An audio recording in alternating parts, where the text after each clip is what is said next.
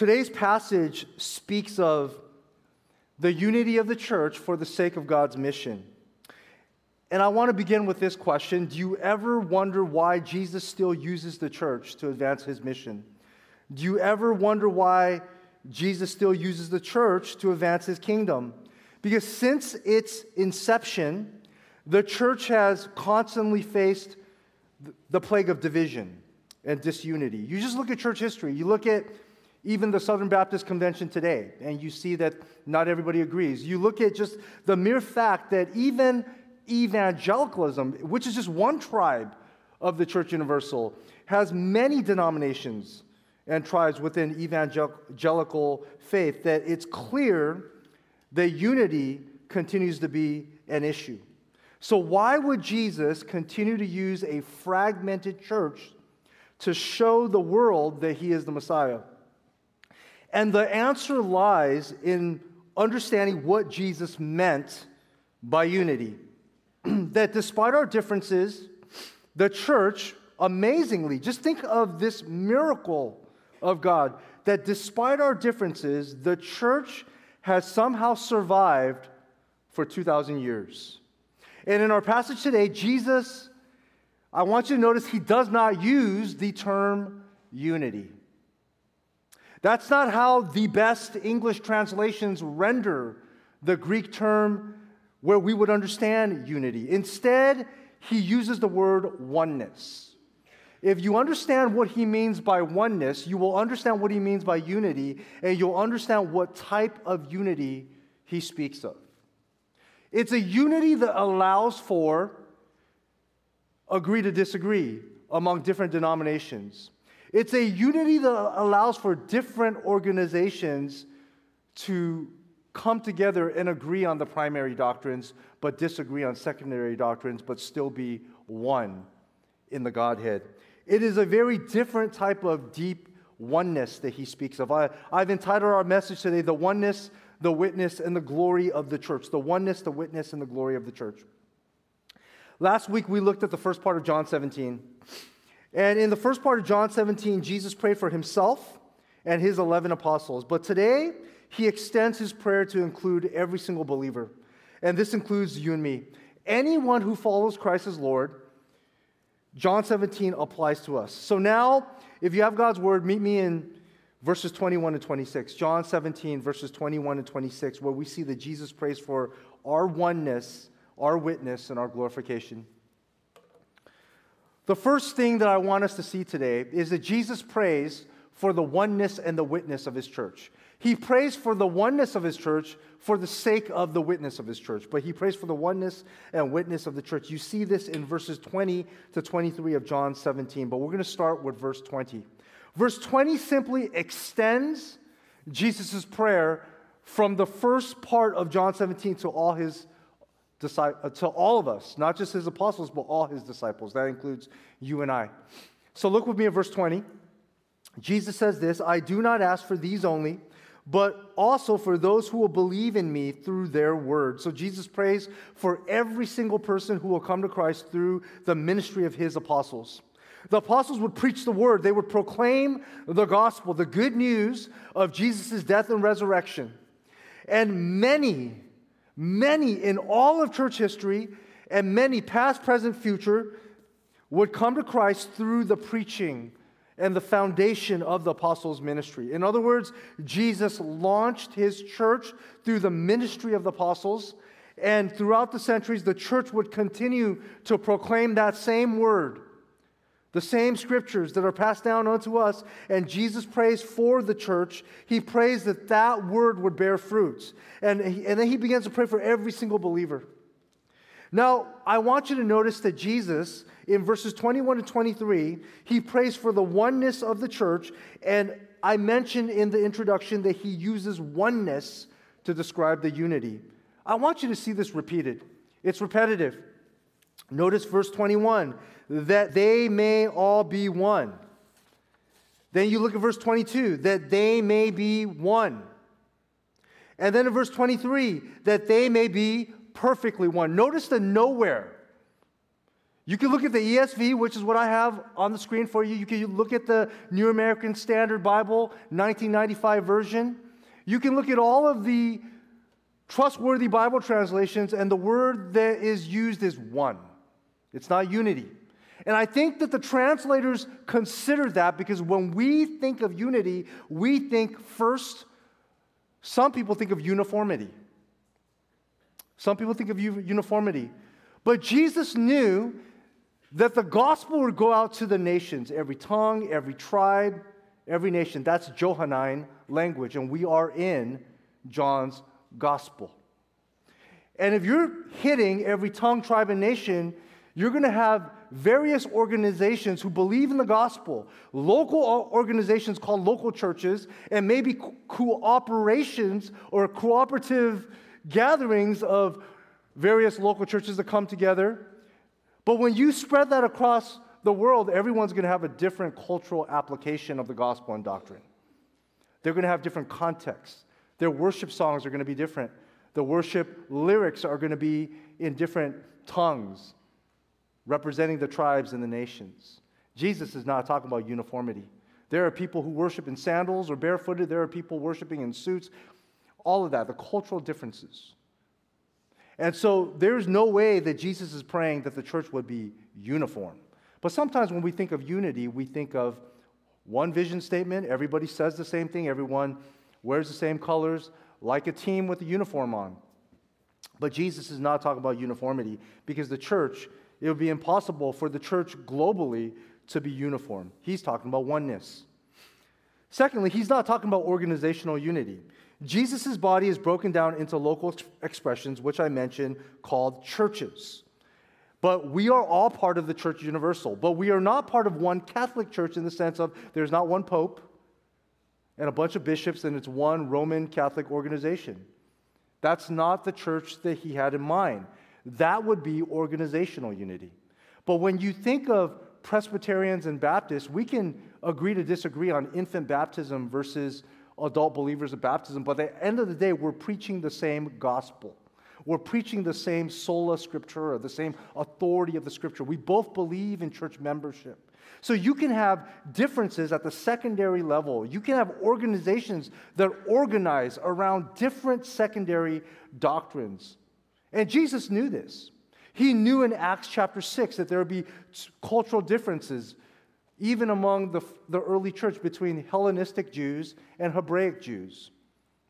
He knew he needed a different type of leadership that would understand the cultural context that distinguished the Hebraic Jews in the early church versus the Hellenistic Jews, the Jews who were Greek in culture, versus the Jews who were Hebrew in culture and language. And so how you exercise and practice the organization of the church, there needs to be some organizational unity. But for the entire church universal to have one same strategy or one purpose statement, I think that's just something that Jesus knew was not going to happen. In fact, Jesus knew he allowed, at least temporarily, for Paul and Barnabas to go their separate ways and to reach different people. Peter would bring the gospel as well to the Jews, and Paul, being a Jew, would go to the Gentiles. And it would be different. And so Jesus is not talking about organizational unity. When we think of unity, we think of uniformity. We might think of organizational unity. But he's talking about the unity of our salvation in Christ. That believers from every tongue, tribe, nation, throughout all of church history would be one with God because we share our salvation in Christ. In other words, what unites us underneath the surface is that every genuine believer has been brought into the fellowship of the Trinity, and that's where we need to camp out today. Because when you see what he says, so he mentions repetitively that they may all be one. That they may all be one, that they may be perfectly one. What is his standard of oneness? I want you to look once again at verses 21 and 23. And I want you to notice the different emphasis.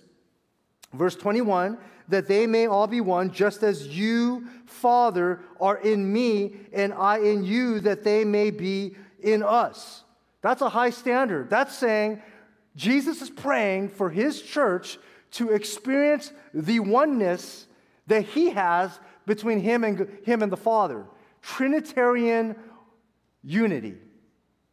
Man, the church is really far from that when you think of organizational unity and uniformity. But that's why he's not talking about that type of unity. Look at verse 22. The glory that you've given me, I've given to them, that they may be one even as we are one. So the standard of oneness is Trinitarian. Verse 23. I and them, you and me. Jesus in us in union with Christ, that they may be perfectly one, so that the world may know that you sent me and loved them even as you love me. So the way that you love me, I want them to experience that. The way that you, Father, and I are united in one, unbreakable, eternal union, I want them in me. That's the standard of unity. It is a very high standard that they also may be in us. You see, the genuine believer is brought into the economy of the Trinity, where there's a divine exchange of love between God the Father and God the Son, and Jesus brings us into this economy. So when Jesus says, the glory given to me, I want given to them, that's the glory given to Christ. Christ gives to us, and that's his love. Now, I know that's deep, so I have to illustrate this for you. I'm going to go simple and juvenile, and then I'll go theological, because I got to get it down for you. Juvenile. How many of you, my age, played Street Fighter 2? Raise your hand. Come on now, come on. Say, preach it, Pastor. Street Fighter 2. Ken and Ryu, what did they do? What did they say? Hadouken, right? Fireball. So I, in my immature understanding, to the best of my ability, imagine God the Father giving an eternal, divine Hadouken, just like this crazy force of love, pouring that love eternally upon his Son. It's this fireball of love, and you know how when the unstoppable force meets the immovable object type of idea? Imagine God the Son returning the same intensity of eternal divine love, and you just have this crazy force of two beings, eternal, infinite, unstoppable, powerful. But God's love is 100% righteous, 100% holy, 100% pure. For all of eternity, the God the Father pouring on his perfect, endless love like an endless fireball upon his Son. But it's much deeper than that. But in my human, limited understanding, that's the best thing I can think of. A Street Fighter 2 fireball. Right? But here's God the Son's love. So God the Father is pouring, and I want you to understand glory. The glory of love. Didn't Peter Cetera or someone write a song like that? When it says glorify, glorify, glorify, glorify, when you think of the human person receiving glory, you think of athletes, right? They make a last-minute buzzer beater, the basketball players, and they're like, oh yeah, glory. And everyone's like affirming them, praising them. That's how we think of glory. God the Father, when he glorifies his Son, it's love. So it's not this self-glory. He doesn't glorify himself, his Son glorifies him. You see that? So God the Father, when he's pouring his glory on his Son, you know what that glory is? It's love. But it's selfless love. It's unconditional love. It's eternal, perfect, sinless love upon his Son. The Son's love, at times it looks like perfect obedience to his Father's will. At times, it looks like eternal submission, but it's love. And so what God the Son is doing is he's glorifying his Father. But what's the communication of glory? You have to understand this. When we think of glory, we think, oh, accolades, praise, adoration. What do you think the Son is doing? He's communicating love. God's glory is God's attributes. God's glory is God's love. When God is glorious and he communicates his glory and he pours his glory out on someone else, it's love. Okay? So God the Son is loving God the Father back. Is that picture pretty clear? But it's unstoppable. It's not just like, I love you, I'm going to go do my own thing. You know how sometimes when we communicate to people, I love you, and then we walk away? Imagine this eternal communication of love. And I know there's some charismatics in here, right?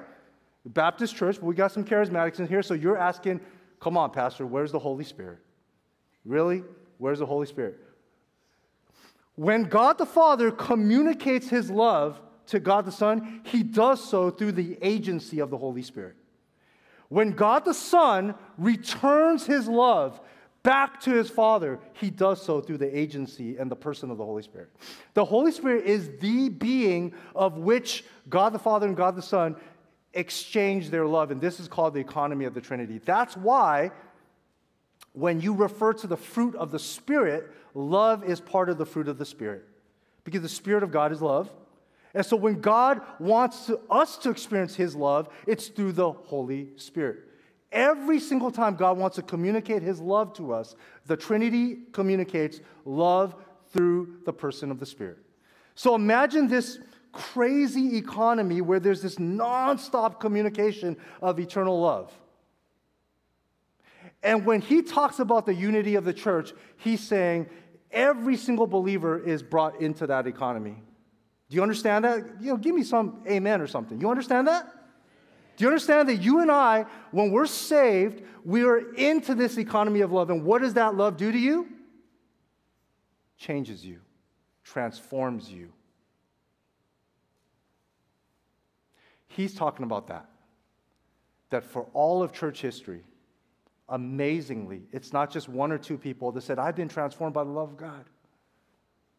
But he's talking about for 2,000 years, because of the work of missionaries, starting with apostles, and the church being built out, that you have myriads and myriads of believers who can say the same thing. Hey, I might agree with you on I might disagree with you on secondary doctrines, but you and I are brothers and sisters in Christ because we all have been transformed. We're different beings because we've been brought into the economy of the Trinity. Now, let me help you understand this a little more. How do you enter into the relationship with the Trinity? Through which person? Come on, give it to me. Who? God the? What's his name? Jesus. And Jesus' communication to his Father, a lot of times his version of love is submission and obedience, right? Father, I trust you. I trust your will. You come in through the Son. And so imagine yourself as that believer standing in the position of the Son. The more you experience in Christ, the more you experience the Father's love, the more you trust God. The more you experience the Father's love, the more you obey him, not out of guilt, not out of terrifying fear in a bad sense, but out of love and gratitude. Because the Father's love is what you and I were created to live under. The more you experience the Father's love, the more you obey. So it makes sense that the way that you come into the Trinity is through the Son, and our relationship to God the Father more and more begins to reflect how Jesus relates to his Father. Obedience, trust. Because that love is transforming us. And when we are being renewed by the love of God, whose image are we being renewed into? Jesus. So doesn't that make sense that you and I are brought into the economy of the Trinity through the person of Jesus, so that in the position of Jesus, we get that eternal love poured onto us, where it transforms us so that we become like Christ. That was the theology lesson for today. It started with Street Fighter II. But you'll never forget it. Remember when Pastor talked about Street Fighter II? You'll always forget when I talk to you about the Trinity. But you'll always remember. Remember when he did Hadouken? Just remember that God the Father has an eternal fireball of love aimed at you. and it's meant to transform you through the power of the Spirit. That's what Jesus is praying for. That's the oneness. He's saying for all of church history, when people see that your life has been transformed, not just your life, but myriads of believers' lives have been changed by the love of God, they will know when you say it's because of Jesus that Jesus is the Messiah. Now, let me show you that part. Let me show you that part. Now, the purpose of the oneness is for the sake of the evangelism. Now, let me read it to you. That they may all be one, just as you, Father, are in me, right? We're drawn into the economy of the Trinity. I in you, that they also may be in us. Why? Hina clause. So that the world may believe that you've sent me. And today it's for purpose. It's the purpose. What's the purpose of our oneness? It's so that the world may believe that you've sent me.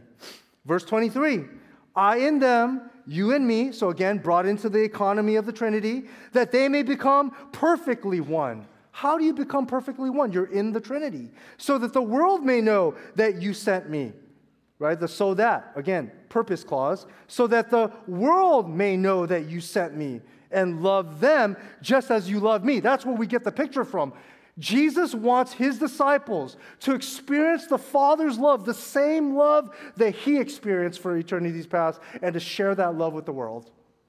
And the more and more believers come into the church, the more there's this unified corporate oneness for the sake of our corporate witness. He's talking about the corporate witness of the church universal for the church of every age for 2,000 years. What a powerful witness when the world sees believers all over the world. You can go to someone, a believer from another nation who might not speak the same language as you, but you start trying to communicate, and there's something deep there. There's a deep connection because of your shared experience that you and we could not save ourselves. That the only way we were saved from the damnation of our sin, the depravity of our sin, was through Christ alone. And you have the shared testimony of some type of transformed life. So you see, when the world sees that, they will believe the message of the Messiah. That's point number one. Point number two is Jesus prays for the glorification of his church. So the first was Jesus prayed for the oneness and the witness of his church, but the second now, he prays for the glorification of his church. Now, we mentioned that Jesus wants us to be with him. So spiritually right now, we are in union with the Trinity, but we're still here on earth. He knew that was true for his apostles. He prayed that for his apostles, that last week we saw that the Father would keep them in the faith, that he would secure them, allow them to persevere, protect them. But eventually, he wants his disciples, not just apostles, but you and me, all of us, to be with him. You see, salvation is not just about being saved from judgment, the judgment of sin. Salvation is being saved unto and into the presence of God.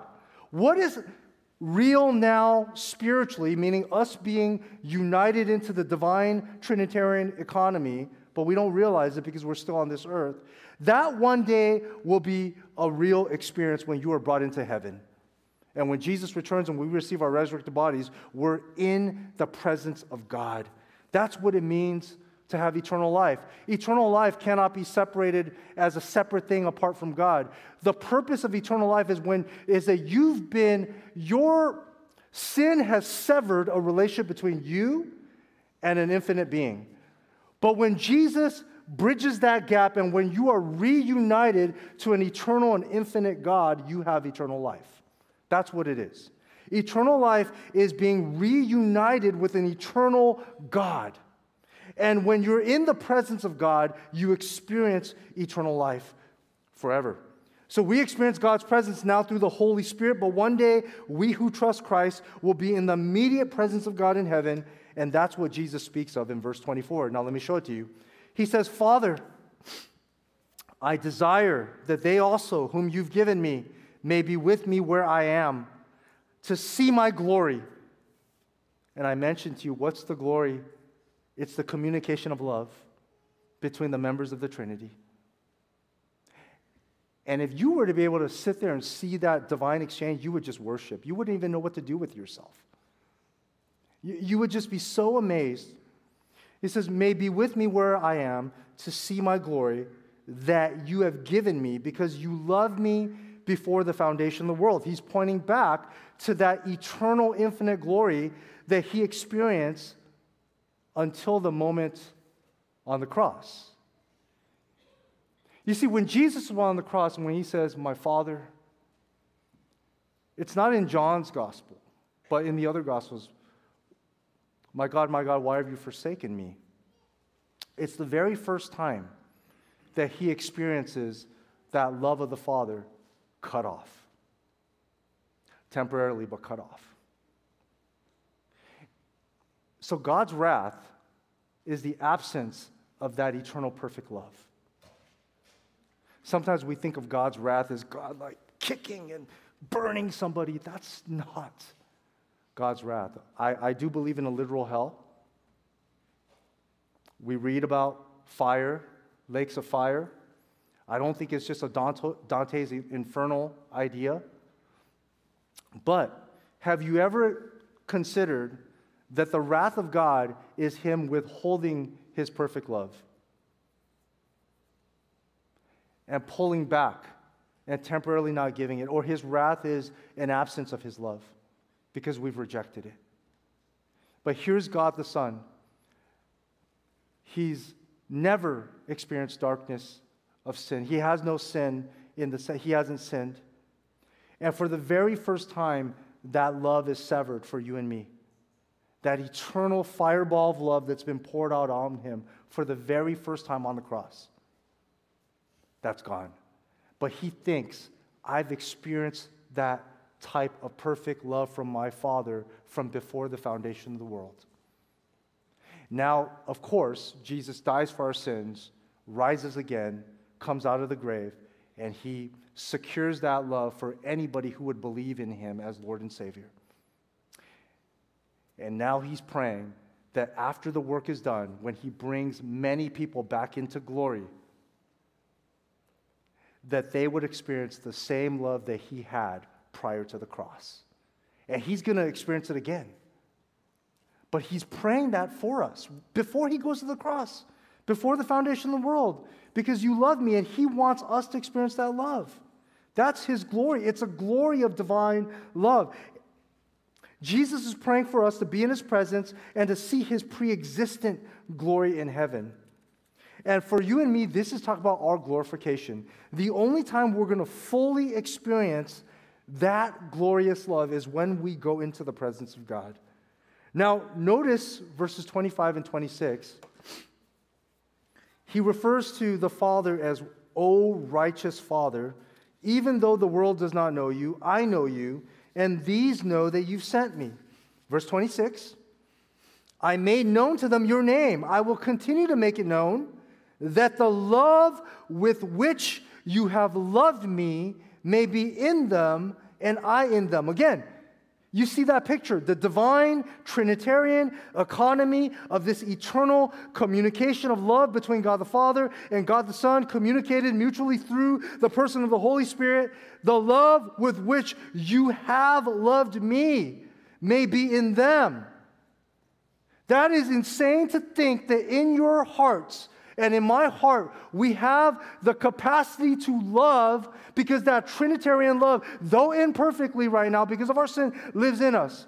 So when we say, there's no way I as a Jew can love a Gentile based on what they have conquered and done to my family, or when I say there's no way I can reconcile this difference, what we're saying is I don't have the capacity to love. And what the gospel tells us is that means that you're not truly saved yet. Obviously, we all struggle with loving people, but there's a progressive process of being sanctified in love, that the more you experience the Father's love. Again, I need you to see the picture. You're standing in the position of the Son, the Father's love, eternal fireball of love being poured onto you through Christ. The more you experience the Father's love, the more your capacity to love grows. That's what he's saying. Unity, a different type of unity, is possible. Oneness is possible. How?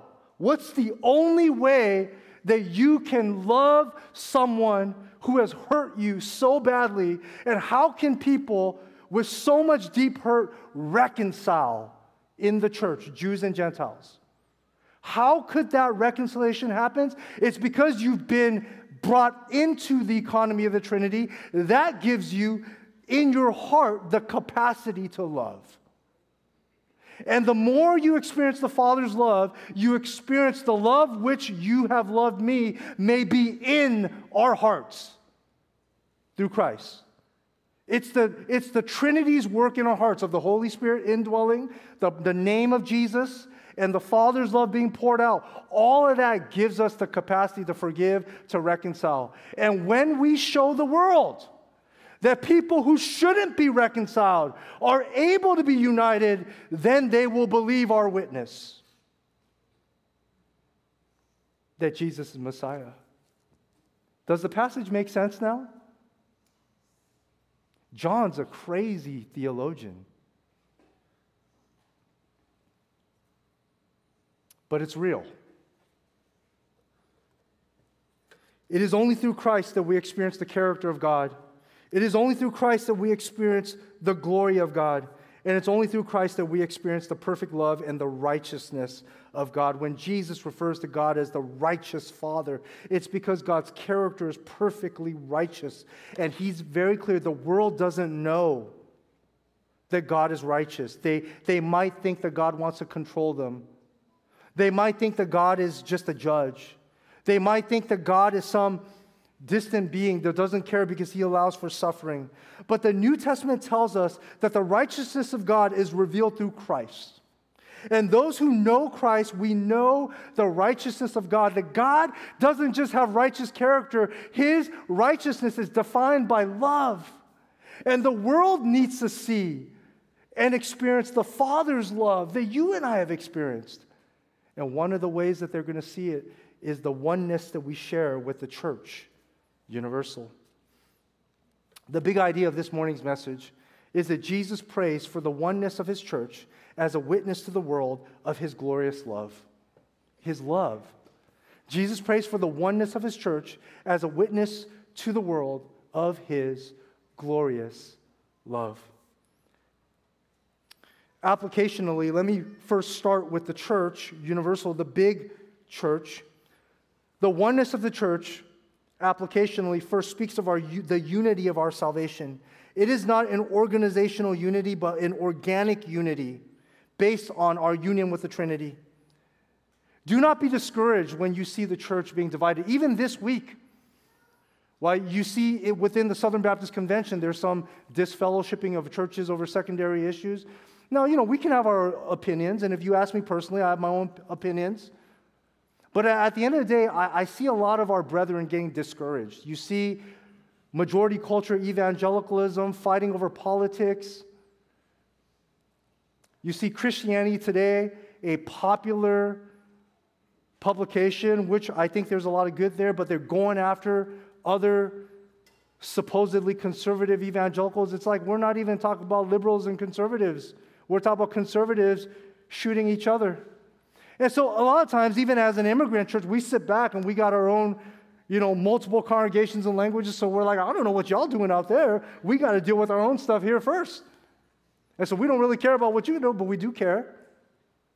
And so sometimes it can be so discouraging if we expect that unity and oneness is organizational unity or uniformity. But I think when Jesus prayed the high priestly prayer, he knew that his church would go through such disunity. So instead, he's praying for oneness, that at the end of the day, even though people agree to disagree, and they have the right processes to do so, that we can all agree on the primary doctrine of salvation in Christ. I think we're reaching an age, especially the immigrant church and are multi-ethnic English congregations, that at the end of the day, you're going to see a new generation of evangelicals that unite around the primary doctrines. That we'll still have our opinions on the secondary doctrines, and some of them are really important. But you'll see more and more networks arise that can agree that even though we do church differently, that we can do missions together. Meaning Presbyterians and Baptists can disagree, but you see, that's where missions equals church planting. So again, you're going to agree to disagree. So at some point, though, I think there's going to be a sweet spot where we can agree on the primary doctrine that salvation comes through faith in Christ alone, by the grace of Christ alone, and only through the work of Christ alone. And if we can be in Christ alone, then that mission will be vibrant to make disciples of Christ. That the primary doctrine of salvation in and through Christ alone is what's going to unite and propel the church universal forward, going forward with the subsequent generations. You will see it. You will see it. Second, now into our local church. Oneness or unity is incomplete without mission. A lot of times we talk about community. We talk about in-reach. I've learned the hard way, and I've learned through experience, and almost every group leader, small group, community group leader in here, after 2 or 3 years, you come talk to the pastors, you feel it too, and God puts this missional impulse in your heart. That community without mission lacks purpose. And when your community lacks purpose, you start to realize and ask each other, why are we even meeting? It's just doing the same thing. It's been 3 years. It's great, right? Community is good because in your community groups, you care for one another. You pray for one another. That's good. But you notice that almost all of your group leaders, every single year, or maybe even multiple times a year, they'll sit down with your group and they will say, hey, let's review what we're going to study or why we exist. Let's all sign a covenant for some of you closed groups, right? Let's renew why we're here. What do we exist for? They are asking for vision and purpose. Community without vision, community without purpose, community without mission, might I say, is a community that's eventually going to fizzle out and fade out and die. And I've learned that. A church without mission, a church without outreach, a church without a mission to reach unbelievers, seekers, and newcomers is a church that will die.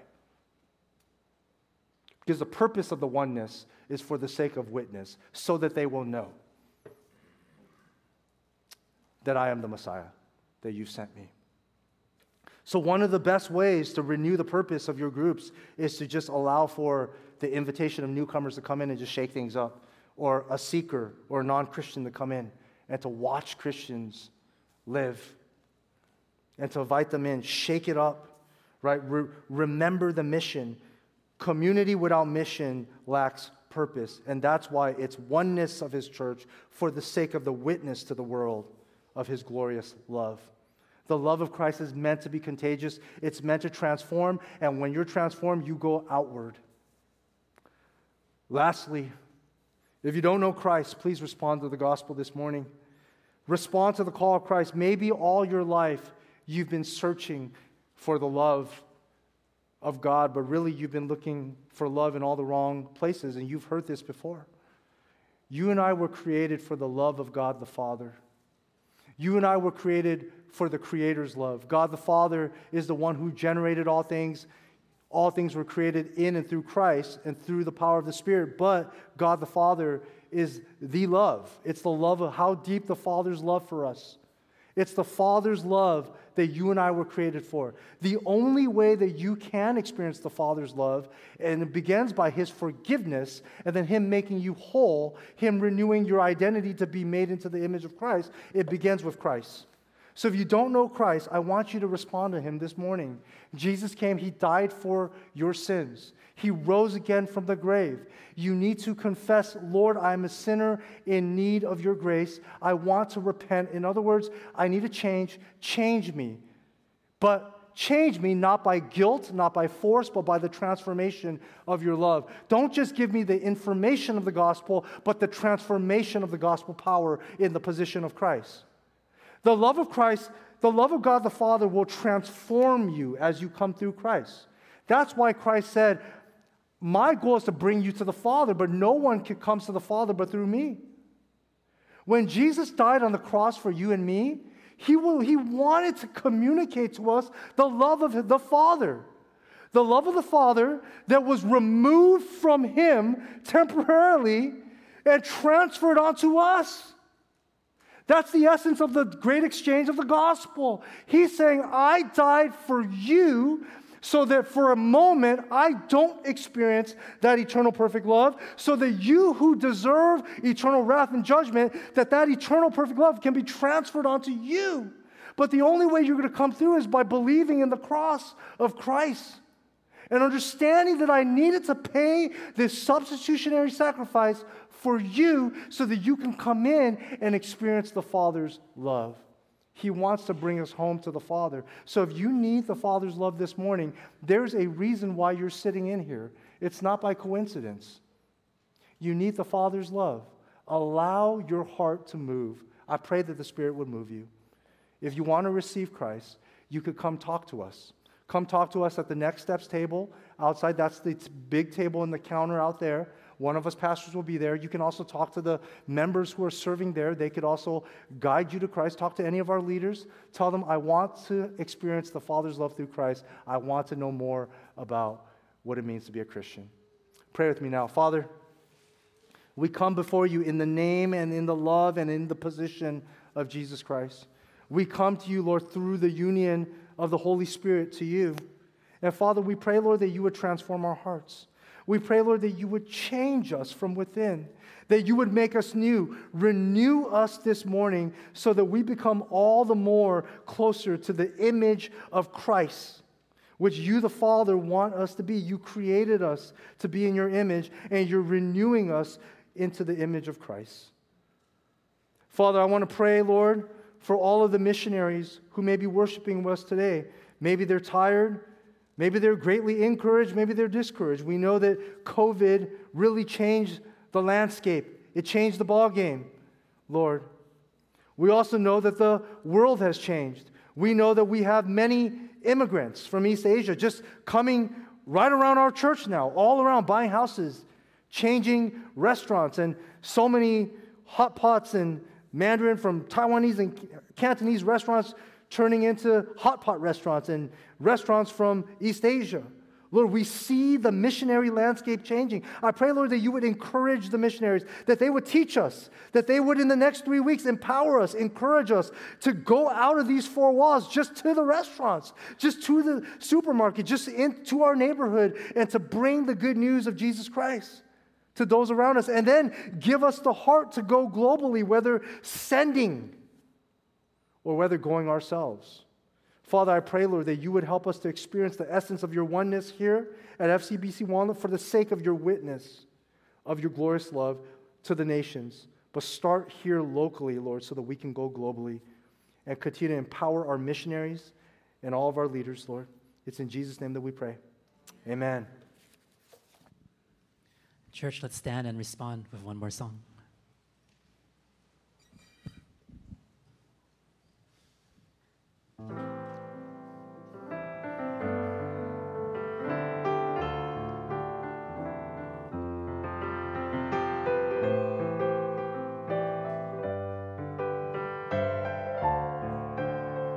Sing, Come Thou Fount. Come thou fount of every blessing, to my heart to sing thy grace. Streams of mercy never ceasing, call for songs of loudest praise. Teach me some melodious sonnet, sung by flaming tongues above. Praise his name, I'm fixed upon it, name of God's redeeming love.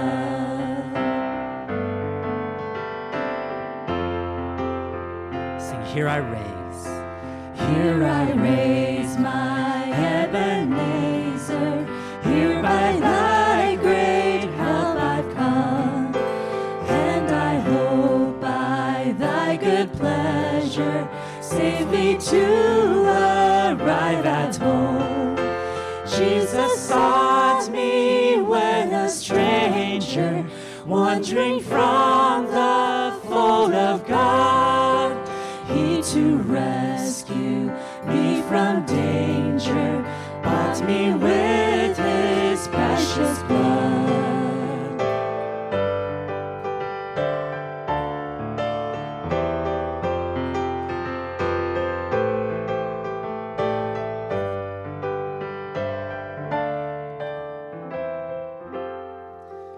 Oh, to grace, how great a debtor daily I'm constrained to be.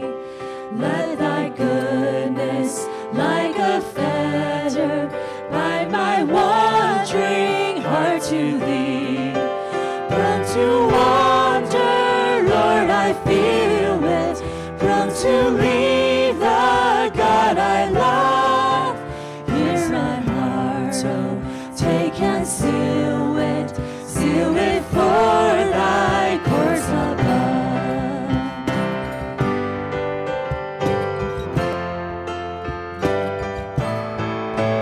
Oh, that day when free from sinning, I shall see thy lovely face, full arrayed in blood-washed linen. How I'll sing thy sovereign praise. Oh, my Lord, no longer tarry. Bring thy promises to pass. For I know that thou wilt keep me till I'm home with thee at last. And come, my Lord. Oh, my Lord, no longer tarry. Bring thy promises to pass. For I know that thou wilt keep me till I'm home with thee at last.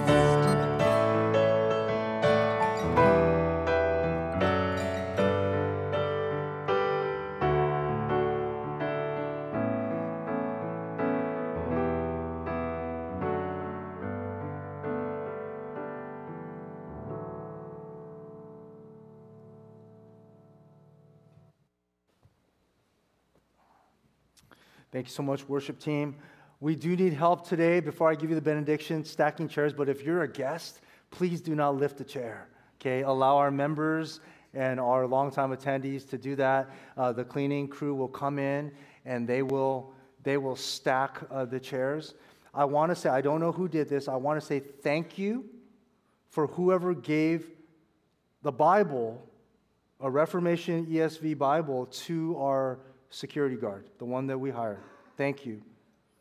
Thank you for doing that. I don't know who. They said someone from the English.